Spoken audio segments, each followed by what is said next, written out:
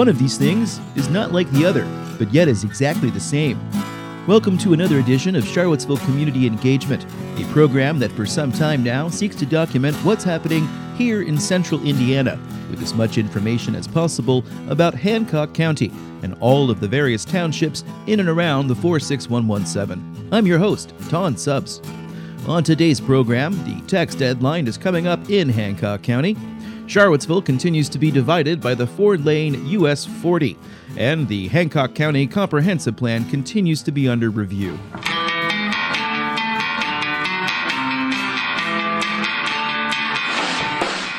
Now it's time for today's first Patreon-fueled shout-out. Even though those of us in Charlottesville, Indiana, are more than 500 miles away from our counterparts in Charlottesville, Virginia, we are connected through the magic of the internet, which allows us to stream WTJU 91.1 FM from the central portion of the Old Dominion. WTJU turns 65 today, marking the day when a handful of students gathered in a first-floor studio in Old Cabell Hall for the first broadcast of WTJU. In just a few minutes, classical music filled the airwaves, radiating out to a small audience in Charlottesville that would grow into a dedicated following. Our unincorporated community of Charlottesville in central Indiana wishes a happy birthday to a different sort of radio station. Tune in to the live stream tonight from 6 to 9 p.m. Eastern, including a 1-hour audio documentary and 4 live performances covering the shores of classical, folk, blues, and rock.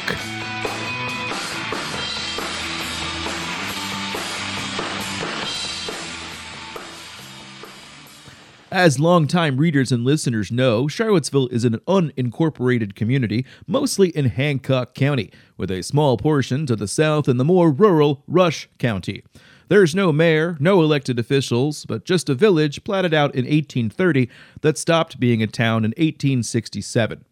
The Hancock side is part of the official Jackson Township. That's one of 47 units of government in Indiana that share that name. Here's an explanation on the Indiana Township Association's website.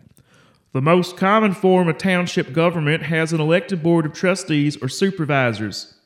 Jackson Township is one of 9 such entities in Hancock County. As a reminder, ours has a total area of 35.59 square miles and a 2020 census count of 1,751. Property owners in Hancock County should be making plans to ensure that their taxes are paid. The deadline to pay is May 10th. Contact the Treasurer's Office for more information. As longtime readers and listeners know, Hancock County government is split between a 7-member county council that serves as the legislative branch and a 3-person board of commissioners who make the executive decisions. The county council last met on March 9th in Greenfield.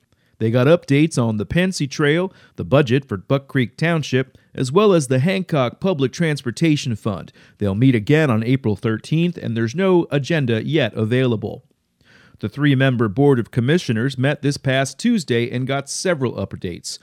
Charlottesville is represented on this body by Vice President Mark Huber. Hancock County is within the jurisdiction of the Indianapolis Metropolitan Planning Organization, with Charlottesville just on the eastern edge along US 40. There was also an update at the meeting from the fire department at Buck Creek. The 3 commissioners last met on March 29th, and eventually that meeting will be posted online. The most recent meeting available is from March 14th. It's been 10 years since Hancock County last updated its comprehensive plan, but work is well underway on a new version. Such plans are mandated under Indiana Code for the prevention of public health, safety, morals, convenience, or the general welfare and the sake of efficiency and economy in the process of development. The Plan Commission is responsible for the review. One of the topics in the public feedback session so far has been to get community members' thoughts on growth area prioritization and initiatives such as the Mount Comfort Corridor Plan, and whether there is agreement that Hancock County's unique position in the region could be leveraged for more economic development activity. Charlottesville's position as a rural village will likely not change significantly through the review process, and neither will that of Maxwell or Philadelphia. Here's a section of the current land use chapter. These villages are no longer significant centers of railroad or commercial activity, but do remain important historic settlements and can provide housing alternatives to the larger towns in the county. The plan designates this as mixed-use areas, but any new development should be respectful of existing development. The chapter also places Charlottesville within Critical Area 3 and notes that the rural setting is important to the character of the county, but notes that expansion of mixed use east of Greenfield are likely. And that's the end of this installment of April Fools. This is Charlottesville Community Engagement for Virginia, not for Indiana. Actually, in all serious, April Fools, this was just something I thought I would put together today. I've never done an April Fool's joke, and I thought, why not just do something silly? But I'll tell you, it was really interesting to go and actually look and do the research for this. This was an idea that came to me yesterday, and I just thought I would go look at another place that has a different name. It really was really interesting, and I really did appreciate it. Of course, I take this kind of approach to information here in Charlottesville, Virginia, and of course, there's no pitches today. It's a silly made-up holiday, and this was a silly, hopefully fun installment of the program.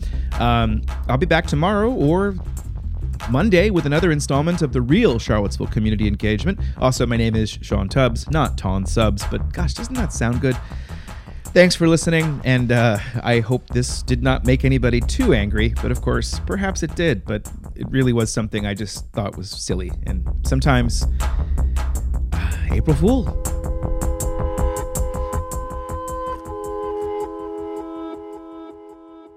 Stay alert to other jokes.